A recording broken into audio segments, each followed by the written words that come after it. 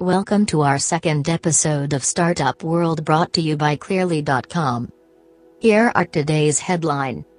Vitalik Buterin hints that Ethereum will soon test sharding to fix scaling issues.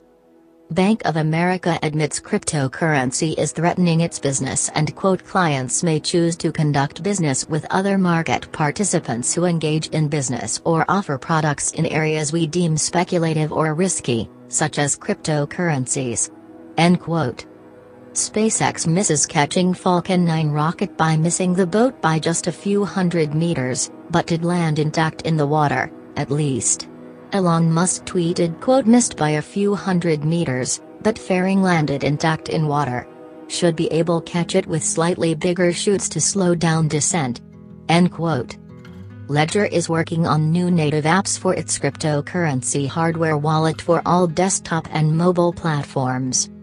Evans said the Snapchat redesign is here to stay, the company says in a response to a popular Change.org petition signed by 1.2 million.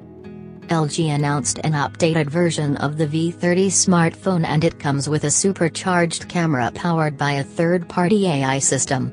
LG turned to IM to add new features to the camera. Today's product, after keeping it under preview phase for months, Google AR Core version 1 is released to the public.